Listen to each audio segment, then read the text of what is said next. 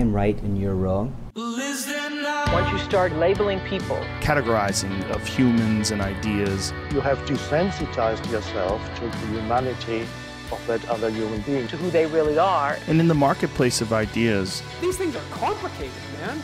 We all need to engage with a variety of viewpoints. A genuine multicultural connection with another.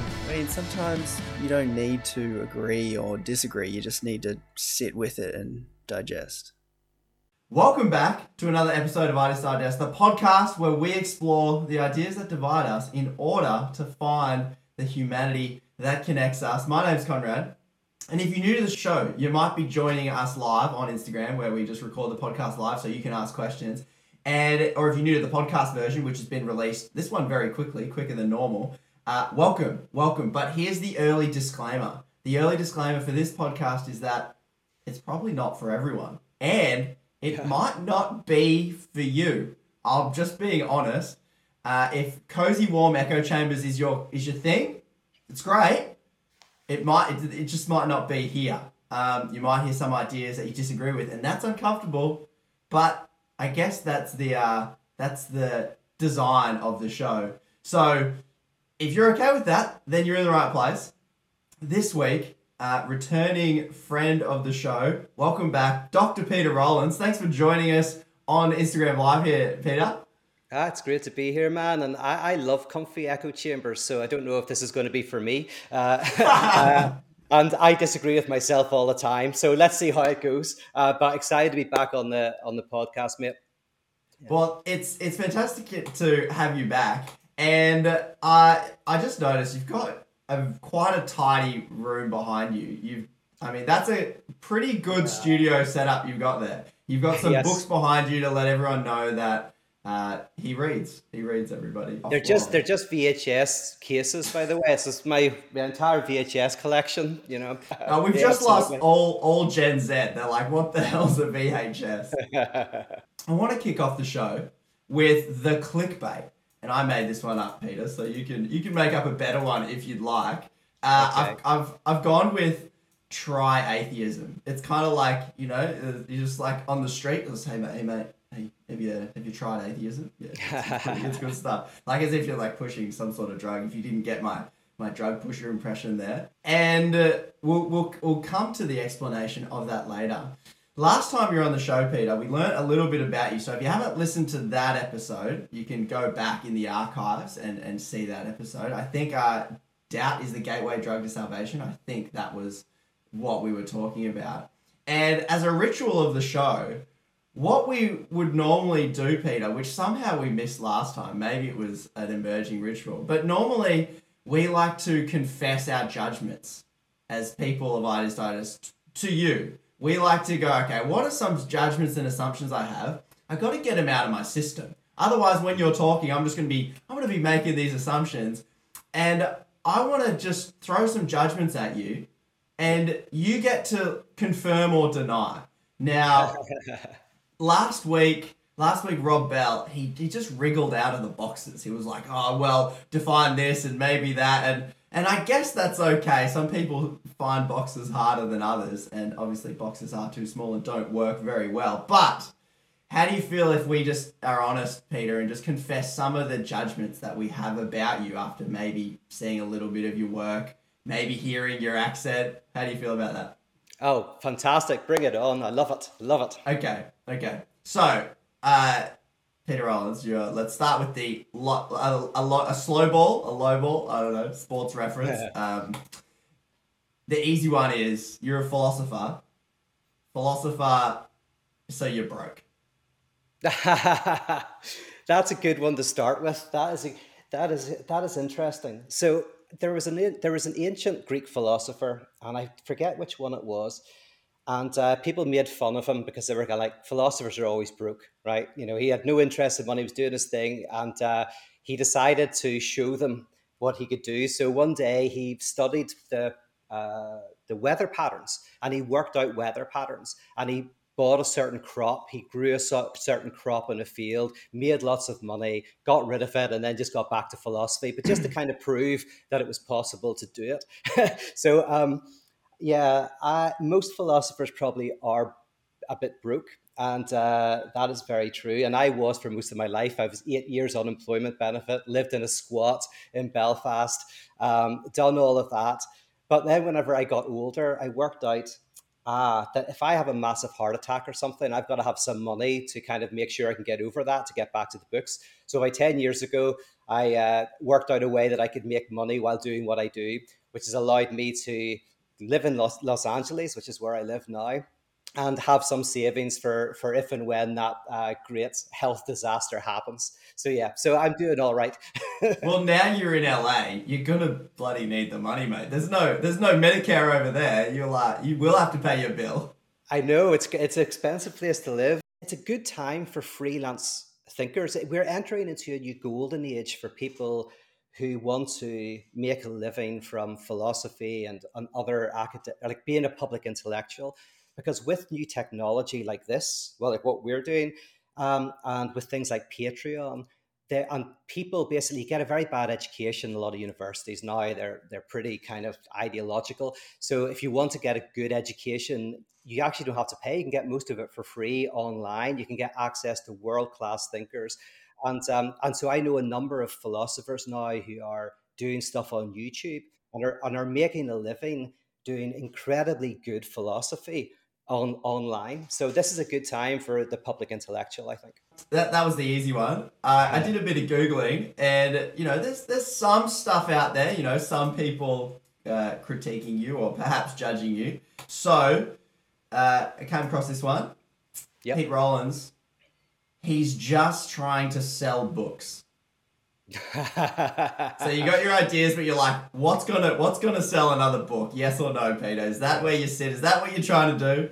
That's very funny. So this was asked of me at a conference once, and I was with this philosopher John Caputo, and he said something very nice. Somebody kind of said, "Oh, you're just doing this, to make money or something." And John Caputo stood up and said, "Do you know that? Like, you think that when Peter started, he thought, I can make lots of money from doing continental philosophy. This is the surefire way to make a living." That actually, and especially doing radical theology, and that's kind of what I do is dialectical radical theology. Like, that's never the thought that's in your head. You're never thinking this is the way to make a living. I was, funnily enough, very lucky that I got support from this family, a wealthy family in America, when I was living in a squat in Belfast, or I was living in a small house at that stage in Belfast on an unemployment benefit. And they said, "Listen, we'll be your patron for 3 years. We'll pay for everything. Come over to America and work on what you need to do, and just don't worry about any bills." And so that allowed me the chance to start doing what I did. And then just as I thought, I'm going to have to go back to Ireland, then there were these new technologies like Patreon that allow people to give you very small amounts of money for like lectures and whatnot. So that kind of kept me going. And I'm sure that will eventually fall apart. I'll have to think of something else. But yeah, I've made how much have I made out of all of my books? Over the last 17 years, maybe $30,000. Is probably what I've made. Oh, well, no, actually, no more than that. I didn't make very much in my first 3, and my second 3, I made more. But in the 17 years from when I wrote my first book, it's maybe $100,000. So it's not a lot of money. Bang for buck, time in, time out. It's a hard slog. Every now and again, I get a check for it's really funny, the check for $79 for a book that I wrote ages ago, and that's very nice. But I'm fine. I'm great because I use Patreon, and most of what I do now is online seminars. I do book studies, reading groups, courses, and I haven't actually written the book now for 5 years. I don't think. Well, this seems to have almost turned into a finance order with Peter. Come on, Peter, you're running for president. Show us your taxes. Okay, moving on from Peter. Everyone who's doing fine. I'm loving this. Well. I've never had these questions. This is brilliant. I got these people talking Hegel or something. It's we'll get there. We'll get there. Yeah. The great thing about this as well is I want to encourage people, if they want to go into the intellectual life, there are other ways than just the university now. There are other ways. You will survive. Yes, you can be able to buy some nice VHS and get some good meals. Okay, so another one, and a bit more on the religious side of it. Peter, you're just one of these like postmodernists, Trojan horsing postmodernism into the church, into religion. Yeah. So interestingly, first of all, I'm not actually a postmodernist or what's called post-structuralist. I was very influenced by post-structuralism and have been. So that is true. There's an element of that I definitely in my early 30s, I was influenced by people like Jacques Derrida. But I'm much more structuralist now, and I'm much more influenced by what's called German idealism and Lacanian psychoanalysis. But that's a side point. I still get the idea. Now, the funny thing is, so continental philosophy, it has this long tradition that reaches into the scholastic tradition. My first degree is in scholastic philosophy, actually, so medieval philosophy. And continental philosophy stretches into the medieval period and right back to the Greeks. And the funny thing is, it's not so much that I would say that I'm trying to, put certain ideas into Christianity. When you look at the trajectory, you realize that some of these ideas that you find within, say, existentialism and psychoanalysis are ideas that have had their genesis in Christian theology and Christian life. So, for example, Soren Kierkegaard, who's really the founder of existentialism in a way, he basically draws that directly from his reading of the Bible, and especially Abraham and Isaac. Right, so you suddenly realize, instead of thinking that you're putting, say, existential ideas into the text, you're going, oh my goodness, these philosophers took some of these ideas and did something incredible with them. So it's a little bit more like I see a continuity. I see these traditions and some of the philosophers I'm interested in as engaging very deeply with the Christian tradition. Mm-hmm. And in some ways, I want to say to the Christian tradition today that you've lost some of your best stuff. Other people are using it. Grab it back, get it back, get back Kierkegaard, get back Nietzsche, get back. Freud was influenced by his Jewish tradition, Lacan by St. Paul. But anyway, I don't know if that's relevant or not. Yeah. I think that explains it. Two more, Peter, you're just some kind of atheist in Christian clothing to like trick Christians into nihilism. I think that's what I say. In my Twitter bio. You judge yourself. I'm attacking me here. This is interesting. Right, so I am a dialectic thinker, and that means that dialectics is a certain form of thought in which, and at first it sounds weird, but I'll give you some examples once I've described it. A dialectic type of movement is one in which you have a position called a thesis. You have a position, say, on God or whatever. Then, as you go deeper into that position, you find contradictions within it, and it develops into what's called an antithesis, which is kind of like the opposite position. And then as you go deeper into the opposite position, you find contradictions within that, and that brings you to a third position. And that third position, weirdly, seems to encompass the two positions before it. So I'll give you, there's loads of examples in our lives, but I'll give you a couple of examples. So self-help, position of I want to change, I need to be a better person, right? That's a position, you take a position. And then you go into that and you always find yourself doing the same things, you can't do what you want to do. And so then you end up in its opposite and you say, I'm not going to do anything, I'm not going to change, right? And then the negation of the negation is what's called grace, is the weird thing of when you accept that you don't have to change, that's when you begin to change. So the negation of negation there is called grace. Or in terms of happiness and sadness, you go to a therapist because you've become sad in your life and you imagine some happy periods you had when you were younger or going out with a certain person or whatever. Now you're unhappy. And you think that the therapist is going to help you get back to happiness. But they don't. They push you deeper into your sadness, right? And it's only as you go so far into the darkness, the dark night of the soul, that you then find a certain type of joy in that nihilism. Now, this happens. We could do 100 things. Love is the dialectic combination of suffering and joy. It's like, so there's all of this.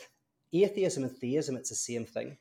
and this is known very much in theology, but not so much outside of it, is that atheism and theism are thought to be opposites, affirmation and negation, but they're actually in this dance together. They enrich each other, they envelop each other. You have, for example, the most basic form of theological atheism is mysticism, where the mystic says every time I affirm God, a theism, I have to deny that affirmation because it doesn't grasp what I'm trying to refer to. So that's one form of Christian atheism, right? So it's a theism and an atheism, a nomination and a denomination, to dename. And denomination is the name of the church. Churches are denominations. They're places of denaming, right? But that's idolatry is called, where you think you've got the absolute in a nutshell. So in my work, yes, I do draw out how theism and atheism dance together, and actually how a profound embrace of atheism is itself deeply theological. You seem to be, that's a perfect segue. I'll skip the last one because we all know it's true. People just listen for your accents and stories. I do enjoy the accent. But that's a good segue before, as you're talking about this relationship between atheism and Christianity. And that brings us to the clickbait, like, give atheism a try atheism. And to what you do each year, Atheism for Lent.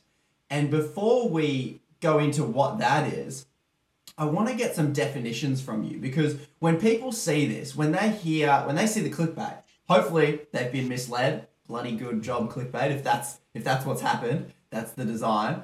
But when they hear the term atheism, they'll go, oh, like atheism as far as like this Richard Dawkins game, Enemy of Apologetics. It's Christianity v atheism, and it's this just battle of ideas, and you pick a team. Define for me the atheism that you're talking about as it stands differently from that caricature that someone like Dawkins might paint, being like, if you're religious, you're an idiot, and you just got to not believe in a god or be part of a religion or something. How does the atheism you're talking about differ from that caricature? Okay, yeah, and just there's a difference you made there. You talk about atheism and Christianity. The only thing I'd want to say is I don't think they're opposites. So I think atheism and theism are dialectic, but what I want to argue is that Christianity encompasses theism and atheism now in lots of different ways. So we'll go for the easy one first, and then maybe if we've got time, we'll go into the deep stuff. The deep stuff's really interesting, where you can argue that Christianity is all about deicide. It's all about a certain type of death of God, of certain form of entering into atheism. But we'll leave that for a second. So atheism, it's true to say there's lots of different atheisms, of course, and lots of different theisms, and every theism generates an atheism. And at a very simple level,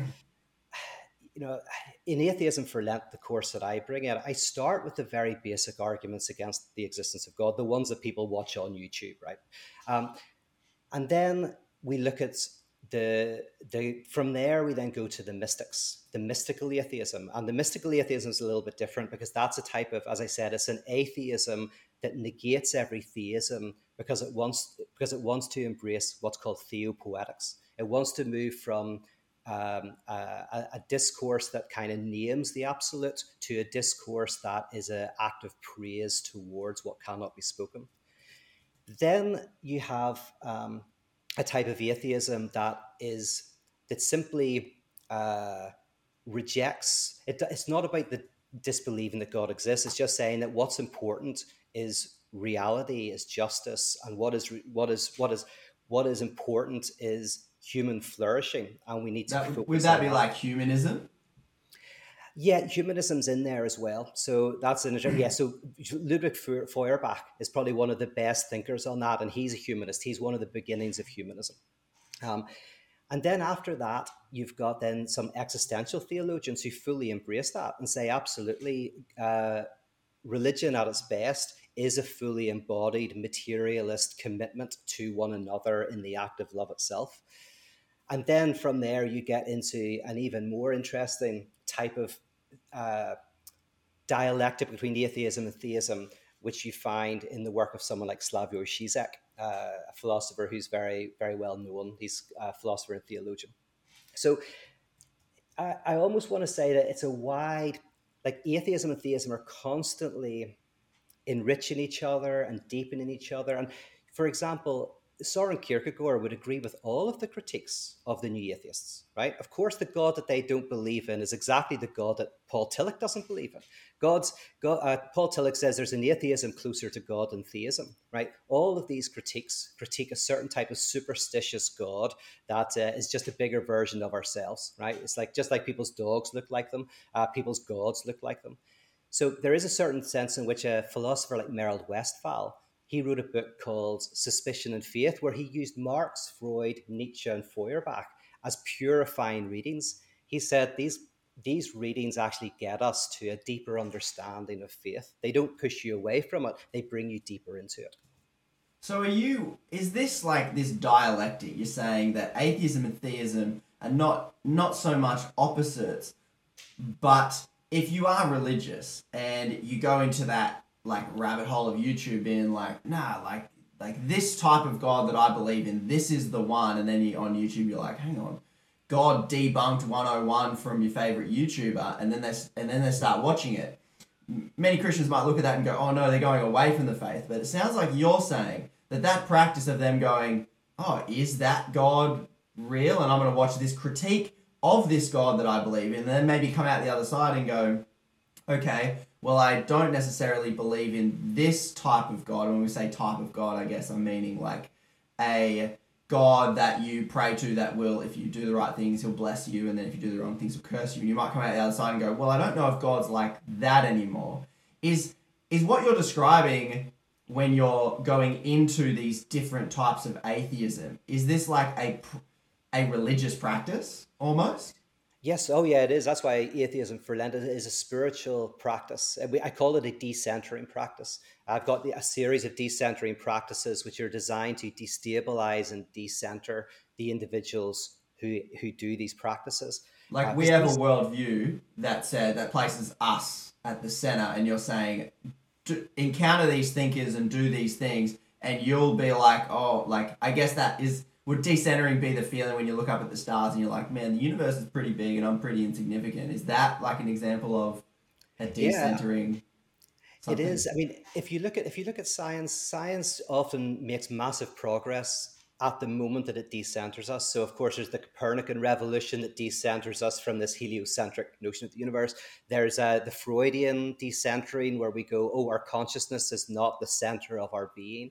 There's the Darwinian decentering. So decentering, fun enough, people talk about centering practices, but actually all the fun stuff is in decentering. I'm Irish, so I love a good fight. I love decentering, but decentering is a very, very productive thing for us to bring into our lives, to challenge ourselves. It's very enjoyable. And my big concern is, right, so in my work, I help people often move out of unhealthy worldviews and whatnot. What sometimes people do is when their worldview or their religion begins to fail and they begin to see contradictions within it, then they just find another alternative version. They break up with that religion, but they don't break up with the type of relationship they have with it. So they just seek something else that will make them whole and complete, that will give them the answers, whether it's psychedelics or polyamory or fame or money or another religion or this or that. This is actually why, for me, atheism in its contemporary form isn't atheist enough. Contemporary humanism, the critique of humanism is that it has, and this is Nietzsche's critique of humanism actually, Nietzsche's critique of humanism is that it still wants to have some sort of centering, centers the human, centers this sense of which we can be our own kind of we can find wholeness and completeness in our own lives and in an embodied material way. And Nietzsche's like, no, we have to embrace a certain fracturing of reality. That's what he means by the death of God, an experience of the loss of meaning, an experience of the loss of the foundations of our lives. But only in going into that type of dark night of the soul can we find something that is we find an affirmation of life. But we have to go into that darkness to find it. So you're saying that there's some level of further spiritual development, or like further to the heart of the religion itself, when you go into that nihilism? Because you have religion like Christianity that'll say you're special, you know, God made you, these are the central tenets of Christianity that make us valuable. And then it's almost like when you go into the atheistic critique that says, well, you're not that special, you know, evolution says decenters you, and it's like, well, millions of years, you're just a blip, humanity's just a blip on the spectrum of the universe. And then when you go into that, go, oh, I am, I guess, not as important as I thought in that way. Are you saying that you end up in a more hopeful space ever by going through this nihilism that you kind of come to and go, oh, I guess I'm, you know, this universe, I guess it is a bit meaningless. What's on the other side of, like, I guess going into that? Because people just might be hearing, like, why do I want to decenter myself, I guess? Yeah. Well, we don't want to. My goodness, we spend so much of our energy so much of our lives are spent not going into the darkness to find the light. Like, we're all guilty of that. By the way, this is my issue with humanism. Humanism is quite an intellectual. You think that stuff, but like that's why it's rubbish, right? You've got to feel it. So for me, the Christian is the one who experiences the death of God in their body. So the role of the church is to experience an existential deicide. So whenever Paul the Apostle was the first person, this is quite incredible actually, to see a significance in the death of God, that there's something about, when he says, I preach Christ crucified, that there's something about identifying with this experience of absolute loss. And by the way, the crucifixion's obviously a dialectic, right? The infinite comes into the finite world, right? That which cannot die, dies. You know, there's all of these dialectics going on in the cross, obviously. But the idea is that in identifying with the crucifixion, you experience the cry of Christ, my God, why have you forsaken me? Not intellectually, but at the very core of your being. And only when you experience that death of God, and that's what Nietzsche meant, you feel it. That's what he was saying in his famous parable of the madman. He's talking to people who don't believe in God. He's saying, God is dead and you've killed him and you don't even realize it. The lightning is struck, but you haven't heard the thunder. He says you have to feel it in your bones. So yeah, for me, the Christian event, not confessional Christianity, this is not what you get at your local church, but radical Christianity is, yes, this existential experience of the utter desolation of your subjectivity. Mm-hmm. That's conversion. That's the moment of radical decentering, where you are neither Jew nor Gentile, slave nor free, male nor female, where you identify with Christ who lost all identity. So you identify with the one who loses identity. And in that experience, yes, only through that experience can you find a deeper affirmation of faith. It's kind of, it's almost like, you won't hear this in religion. It's almost like saying you have to lose your life to find it. Yeah, I've never heard that before. Okay, because what you're saying, because you're dropping philosophers, and I'm like, I'll have to Google him later. But what you're saying is there's like you're talking about these ideas that we can go to almost intellectually and go, okay, Christianity, confessional Christianity, as you call it, gives a set of beliefs. And you go, if you intellectually espouse these ideas, I believe in the resurrection, I believe that God is God, I believe Jesus rose from the dead. I believe that. And when I say belief, I'm just intellectually going, okay, I believe them. Then it sounds like you're saying, well, intellectually, if you go on that journey and lose those ideas in what would be called atheism, being like, I don't know if God is even real, you're talking about the necessity of that feeling. So I guess if someone is to genuinely lose their faith, they would feel it physically and feel it experientially. Well, my argument is there's very few atheists, right? There's very few atheists. I did a talk a few years ago in Belfast to a group of about 70 or 80 people who, almost all of them, got them to put up their hand, said, who here is an atheist? Most of them put up their hand, right? And I said, seriously, you don't believe in gods or angels or fairies or anything? No, right? So then I asked them to do something. I said, listen, can you get out your mobile phones and bring up the picture of someone you love? Fair enough, right? And then I took out of my pocket a piece of paper and I said, this piece of paper, this is a satanic curse from like the 1400s. And it's a thing that you say over somebody. You have to have somebody in your mind or some object that they've touched. And then you say this curse over them, and bad things will happen to them. So I said, so who wants to come up and say the curse over the person that they've got on their mobile phone?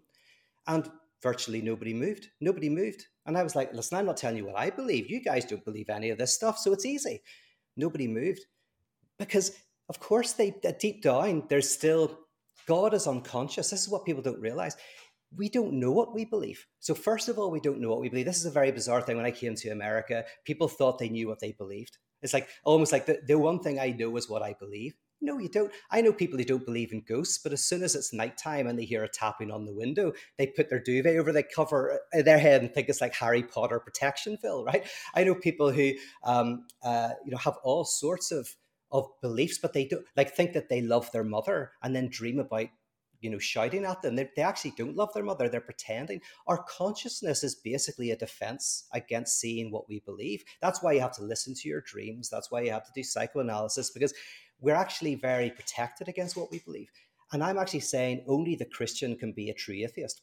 That the Christian experience is the experience of the loss of that God in order to find a resurrection, which we haven't got to yet, might not get to in this podcast. But you see what I'm saying is that somebody might say in response to that I got that idea from Darren Brown, the illusionist. He did this. He did a thing called How to Convert an Atheist. And he got people who didn't believe in ghosts, put them alone in a room, and some people started to freak out.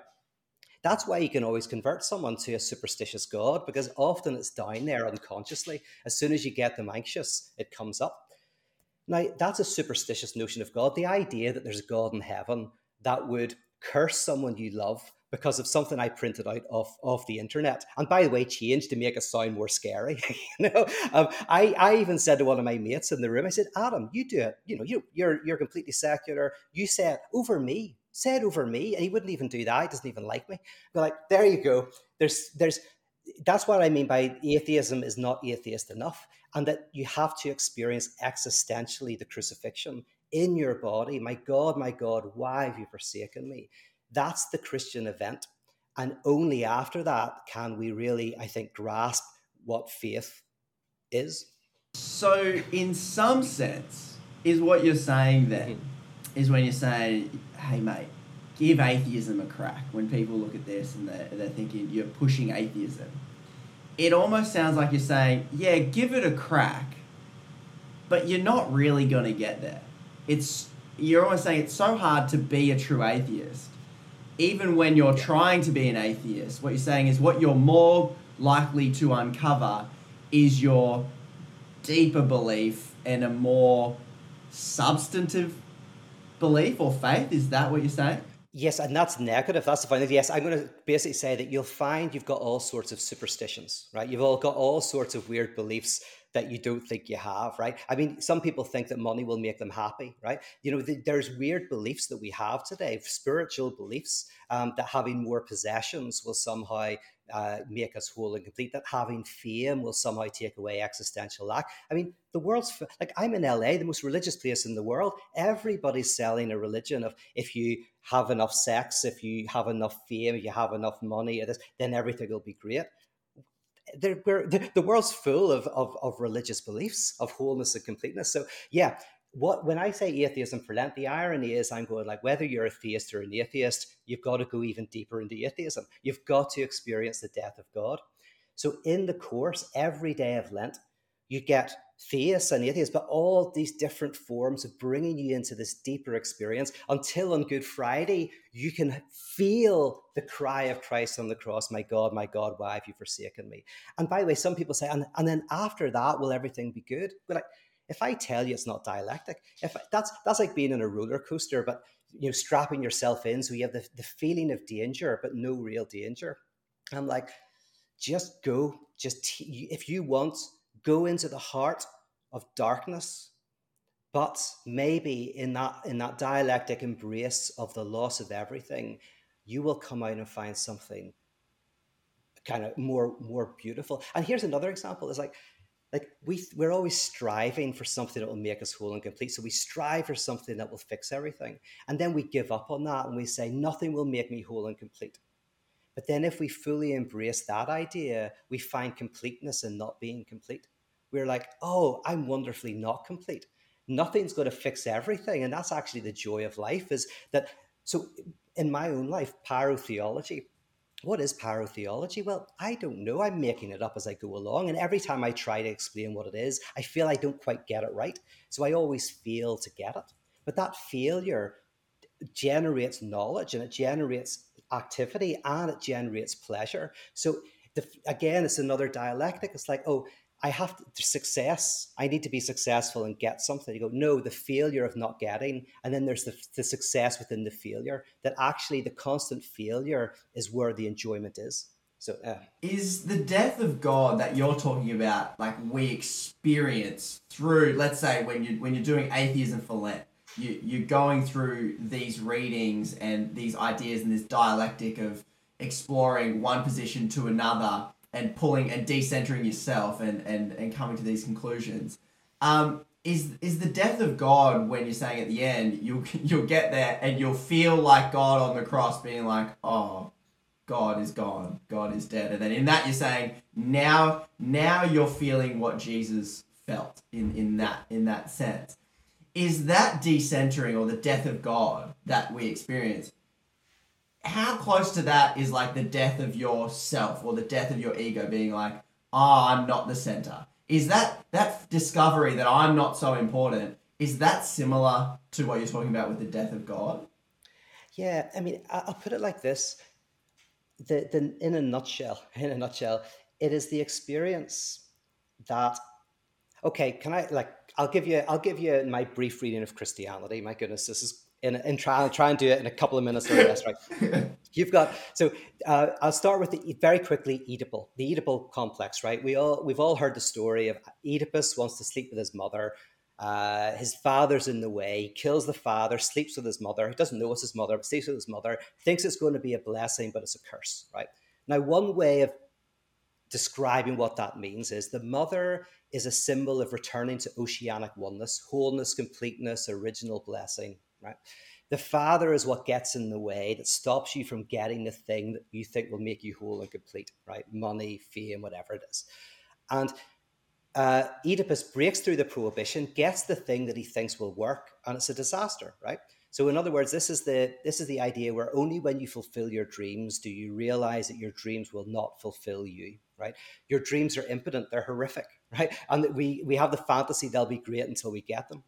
Now, the story of the Bible begins with an Oedipal story. Adam and Eve in a garden, there's a piece of fruit. A serpent says, if you eat of that fruit, you'll be whole and complete. You will be like God. You will be, which means lack the lack. You will be like God. They break through the prohibition, they get the fruit, and it's a disaster, right? Now, in psychoanalysis, the voice that tells you to sleep with the mother, right, to get the thing, that's called the superego. The superego is always telling you, you should be nicer to your mum. Now, the superego today is different. The superego today is, you should have more sex, you should be going out more, you should have a more fulfilled life, right? It's a hedonistic voice, but that's the superego. In the Jewish tradition, it's the serpent. It's an inner voice saying, do this and you'll be whole and complete. We think we have to obey that, but the point is to exorcise it, to get rid of that voice. So very quickly now, the crucifixion is a replay of that scenario. You've got the Temple of Jerusalem, the court of Gentiles, everyone hanging out. Just think of the Garden of Eden. You've got a prohibition, a big curtain, and then you've got the Holy of Holies, right, where the sacred is. At the crucifixion, the moment that you hear Christ cry out, my God, why have you forsaken me? The temple curtain rips, just like a magician's curtain, and you see inside the Holy of Holies, and there's nothing there. The thing that you think will make you whole and complete doesn't exist. That's the heart of darkness. But it doesn't end there, right? Because then you realize that the sacred is not an object that you love, but the sacred is a depth dimension you experience in the act of love itself, right? So what you have in Christianity, it's very interesting, is you start with the idea that God is an object that you love. And post-resurrection, you've got the idea of God is the name of a reality you touch when you love, right? So you can't love God, you can only love. But in loving, you love God. So it's a dialectic, right? In the moment, that's why Dietrich Bonhoeffer says to live fully as if God does not exist is to live fully before God and with God. Because he said to live as God does not exist as a being, but to give yourself in love to your neighbor is dialectically to live fully into the notion of God in that tradition. Okay, so it's like what I guess you've said a few times now is like that discovery that nothing will make you whole and complete, nothing will return you. All these promises being made by Hollywood, by the New Age, saying if you do these things, you'll feel better, you'll be younger, you'll be richer. It's almost that Christian story that you'll hear growing up in just a summer camp, being like, money won't make you happy, more sex won't make you happy, so don't do it. And it's taken that step further and being like, not even being a perfect religious person, having the right beliefs, having a rock solid theology, none of that is going to almost deal with this whole, or none of that. You're almost saying nothing can complete that God-shaped hole. Yes, because God is the whole. Because God is the whole. God is not what fills the gap. God is the wound. There was this Russian religious sect that literally cut a hole into the wall of their building and they pray to the gap. Right? Anyway, yeah. Yeah, no. And so my question that comes from that is, because I want to kind of almost come out the other side. As people think about going, all right, I kind of want to really go deep into this experience, this dialectic, this practice of experiencing some level of atheism and experiencing some level of decentering. When you're saying through this, you'll learn to maybe give up some idols and decenter yourself and learn to just go, all right, nothing will make me whole and complete. What happens on the other side of that? I guess the question is, why engage in this practice? Will we become better people, or is that just putting up another idol? Like some people might listen to you and go, well, and maybe like being in LA, if people hear you and you were telling them, listen, there's like buying that car won't make you whole and complete. Will people just lose ambition? It sounds like the whole American economy is built on this, like more. And if you're telling people, listen, it's not going to make you happy, does all innovation stop? Do we... Like, what's on the other side of this? That's the fantasy of capitalism. The fantasy is, like, I know loads of people who fantasize. They have, jobs they don't like and things are not good, but they fantasize a life without sacrifice where maybe one day they'll be able to have enough money that they'll be able to sit by the beach and all that. That fantasy of a world without sacrifice is melancholy, right? The whole point is there's the depression, the sadness of not getting what you want, and there's the sadness of getting what you want. Right? The sadness of not getting what you want is depression. Sadness of getting what you want is melancholy, right? So the whole point of what I'm saying is, you have to fully realize that it's actually the enjoyment of life is in realizing that struggle and sacrifice is central. The issue is when we're sacrificing and we're not seeing our communities and the people we love benefit from that sacrifice is when it's an issue. So what I'm saying is, like, it's actually this attempt to get rid of sacrifice, to fill the lack, to fill the void. It's destructive to us. And then if we ever got that, it would be damaging. Now, one thing to say about this, because you were asking about the, there's a few things. There's so many interesting things. You go where you want to go. Yeah. Someone like René Girard would say that basically, without wanting to boil it down too much, central to Christianity is what's called the scapegoat mechanism. And the scapegoat mechanism is where you put your own kind of lack, your own issues onto somebody else. So you kind of go, things aren't working, so you find someone to blame. That's the scapegoat. You try to kill them, and then everyone unifies around that death, right? Now, this is my problem with wholeness thought, is because when you think, and Hitler loved this, he in Mein Kampf, he's always writing about organic wholes and organic systems, very New Age kind of thinker. There's always has to be a virus that's preventing the wholeness, right? So you always have to find some group that's preventing everything from working. Politics 101. And exactly. And you unify around that shared hatred. And the whole point for René Girard of Christianity is it exposes the scapegoat mechanism, that what we should be like is have a community that is centered around a lack. I mean, that's what the Last Supper is, right? A meal shared around a lack. AA is another example, a community that is based around going, I'm an alcoholic, I have certain problems, and it's embracing that that actually helps the person be healthier as an individual. So my work is saying, yes, it's precisely embracing your own lack and brokenness that creates healthier community that can lead to healthier life. And by the way, just one other thing about this lack that I'm talking about is not just religious. It's like, for the philosopher Hegel, every discipline eventually comes to this insight that there is a not at oneness of the world.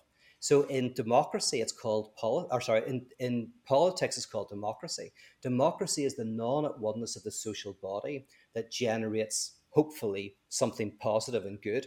Mm-hmm. In biology, it's called evolution. Evolution is the name for a non at oneness of the biological organism that creates complexity. In mathematics, it's called incompleteness theorem, where mathematics falls into its own contradictions whenever it tries to totalize itself, which is a way of saying that there's a kind of contradiction at the heart of mathematics.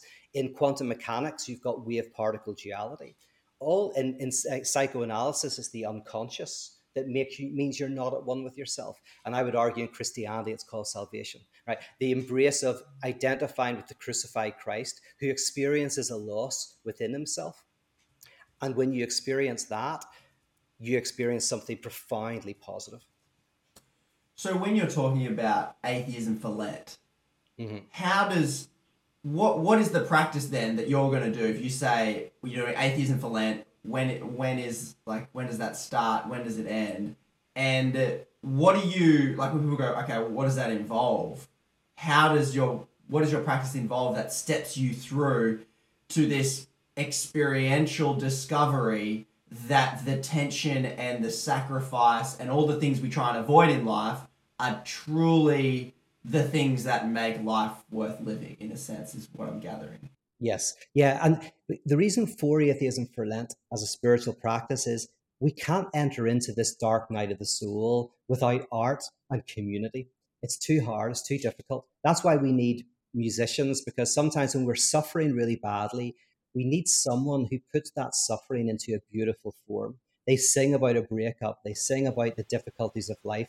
But the way they put it together is so beautifully constructed that it helps us bring that stuff to the surface in our own lives. We stop repressing it. We know the truth, and the truth sets us free.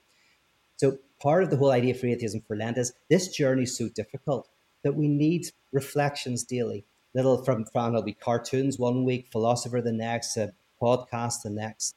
And we need a community, even if it's a virtual community, who we can unpack this with and process this journey with.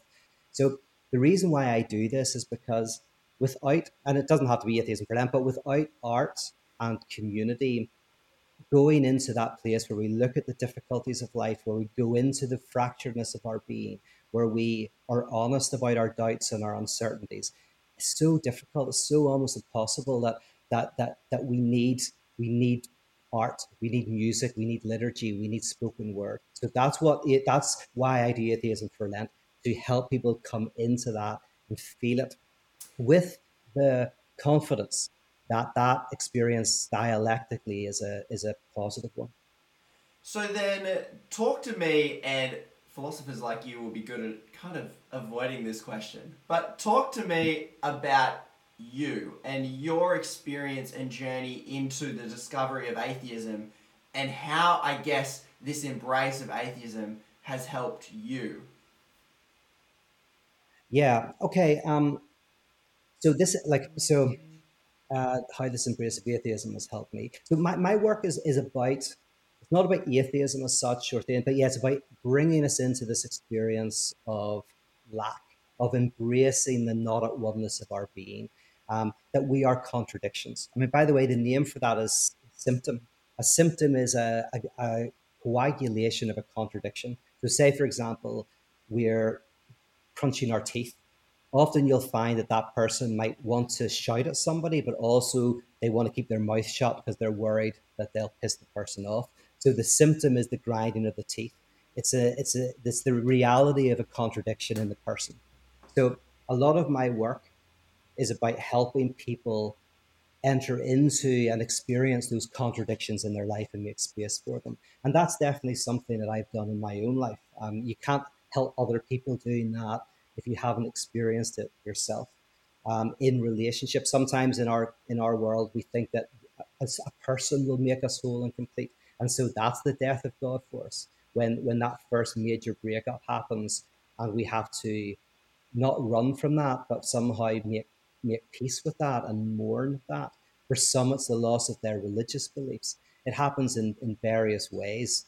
Or for someone else, it might be the loss of their health, or growing old, or losing their looks. Whatever it is, it doesn't matter. It's something that kind of like opens us up to that suffering that we have to make peace with. So yeah, that's definitely something I've walked in my own life. I guess what happened for you to get that first discovery of going, this suffering is valuable? What was that first moment for you when you began to, what made you begin to embrace that level of going, I'm not going to avoid this anymore? Yeah, well, it's a mix of a couple things. One is, it's my training, so I'm trained in philosophy and psychoanalytic theory. And so some of it was an intellectual journey, kind of making sense of life, and then some of it definitely was personal, because it has to, this has to connect with your own individual life. So, early on, whenever you start questioning what you believe, or say have your first breakup, you've got a choice. You've got a choice of sometimes repressing things, pretending it's not happening, or trying to make space for that. And but probably I just had good people around me, and I had good rituals around me that allowed me to experience that in my own life. And so now I try to help people experience that in theirs. That's still not, My wife would be deeply dissatisfied with your answer, because I think we chatted to you one time when you were in Melbourne, and she's like, I just want to know about him, but we've run out of time to know about you. Next time I'll get my wife here, and we'll talk about who is Pete Rollins. As we finish up, we are doing a competition at the moment, and Pete, you're giving away what? Well, is it 2 or 3? Whatever you decide. I think I was planning 2. 2's fine. 2's good, But if you want, 2 Atheism for Lent tickets for people who would want to join. You've actually got the rules of the competition, but I just wanted, because when I was doing this podcast, I thought, okay, I definitely want to offer a couple of free tickets for anybody who would be intrigued by this journey. And if you want to know what to do to get those tickets, just go to my Instagram account. I don't know if Pete will have it on his, but you'll be able to see I think it's just to follow and tag some people. And then at the end of this week, I'll hit up whoever's won. So if you want to enter, just tag people and you'll get your entries. And then you'll get a free ticket we're giving away 2. You'll get a free ticket to Atheism for Lent. When does Atheism for Lent start? 17th of February. Yeah, and it goes for the whole month? For 40 days. Yeah. You're not a old traditional Catholic or something? No, I'm not Catholic enough. 40 days, jeez, that's more than a month. Okay. It's a lot. So yeah, people can do that. And I hope I haven't freaked people out. This has been a really fun conversation. The big takeaway for me, for anybody who's what's the takeaway, is everything I'm saying is weirdly this dialectic, is that the more you go into death, the more you find life. So whenever we egotistically try to keep hold of our lives, we experience a type of death. When we lose ourselves in love for another, we find in that loss the return. In trying to get something and then not trying to get something, we discover that in grace, where we don't have to do anything, that allows us to change. That going into, when we're confronted with happiness and sadness, we want to run to the happiness. But actually, if we can have space for the sadness and go into that sadness with art and with good friends, we'll actually find the joy. And here's the weird irony, is if to go into, just like in the image of God becoming human, to the infinite becoming finite, somehow the finite encounters the infinite. And so weirdly, in theism and atheism, by going into atheism as a purifying spiritual practice, one actually might find that they gain the very thing that they thought they would lose. So it sounds like you're saying, if you're up for the challenge, because it might not be easy and it might not be pleasant, but it might be worth it. Yes. Yes, absolutely. Dissatisfaction guaranteed. Yep. Yes, good. And if you're dissatisfied, then, well, that's the design. That's a feature, not a bug. Yeah. Peter, thanks so much for joining me, taking the time to explain in probably a too short a time something very complicated. And if people want to like learn more about your work, sign up for Atheism for Lent, see what you're up to, what can they do? Yeah, so there's loads of free stuff online on YouTube. Go onto my website, you'll find stuff there. Hundreds of hours of things. I have a podcast called The Fundamentalists. And then if you like some of that stuff, I also run courses and book studies and all of that. But there's plenty out there for free. Just type in my name on YouTube. And if it's some of the early stuff, I'll have Crazy Bedhead. And because I used to just get up in the morning with my phone and talk to it. So they look terrible. If it's more recent, the videos look better. So there you go. Yes, that's good. So whether you agree or disagree with some of these ideas, not the point. Hopefully, at least now you understand a little bit more about Pete. We've got to find out who this bloody Pete Rollins is. I don't know. Who is Pete Rollins? I always avoid that. You know why I avoid that, by the way? Tell me, and Peter. This is true. Yeah. It's because, so an analyst doesn't tell you very much about themselves because they want to be a screen upon which people project and do transference. And also, so a lot of my work is the less people know, the more that they can project onto me. And that allows me to, you know what? That's a very complicated thing. But here, very quickly, okay, I'll say it like this, is in therapy, you think that the person is a person, your analyst is just a regular person like you. Yeah. But analysis doesn't start like that. The next level is when you start to treat them like they're your father or your mother. You don't realize you're doing it, but you start to transfer another relationship onto them. And then finally, you start thinking about them and they're in your head and the work can happen.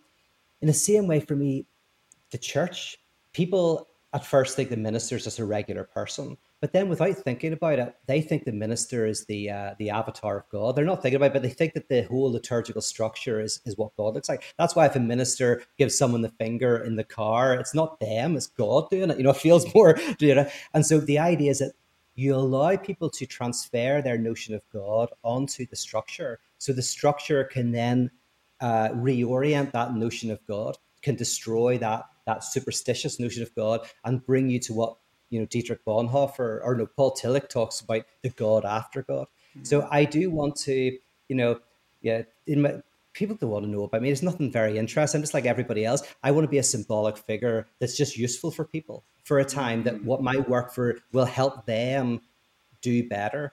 So it's not about me. It's not about, you know, what ice cream I like or anything like that. It's all boring. I just want to be of use to people in their journey. Yeah, so Peter, as part of peterrollins.com, used to be .net, yes. you're saying you're part of the practice. And I think yes. I get it, because on Ideas Digest, we get a lot of people being like, and someone even put it in the comments on the live saying, are you Christian or atheist?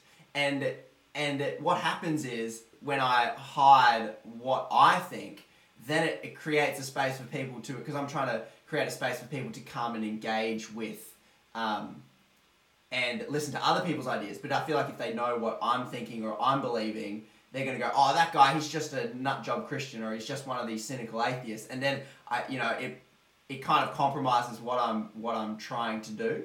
Anyway, Peter, thanks so much for taking so much time to chat to us. If you think I've missed any crucial questions, which I'm bloody sure I have, there's a lot to go into. Shoot us an email, ideasdigest@gmail.com, or a DM on Instagram. What questions did I miss, and who would you like to hear from next? Peter, it's been a pleasure talking to you, and I guess I'll catch everyone in the next episode.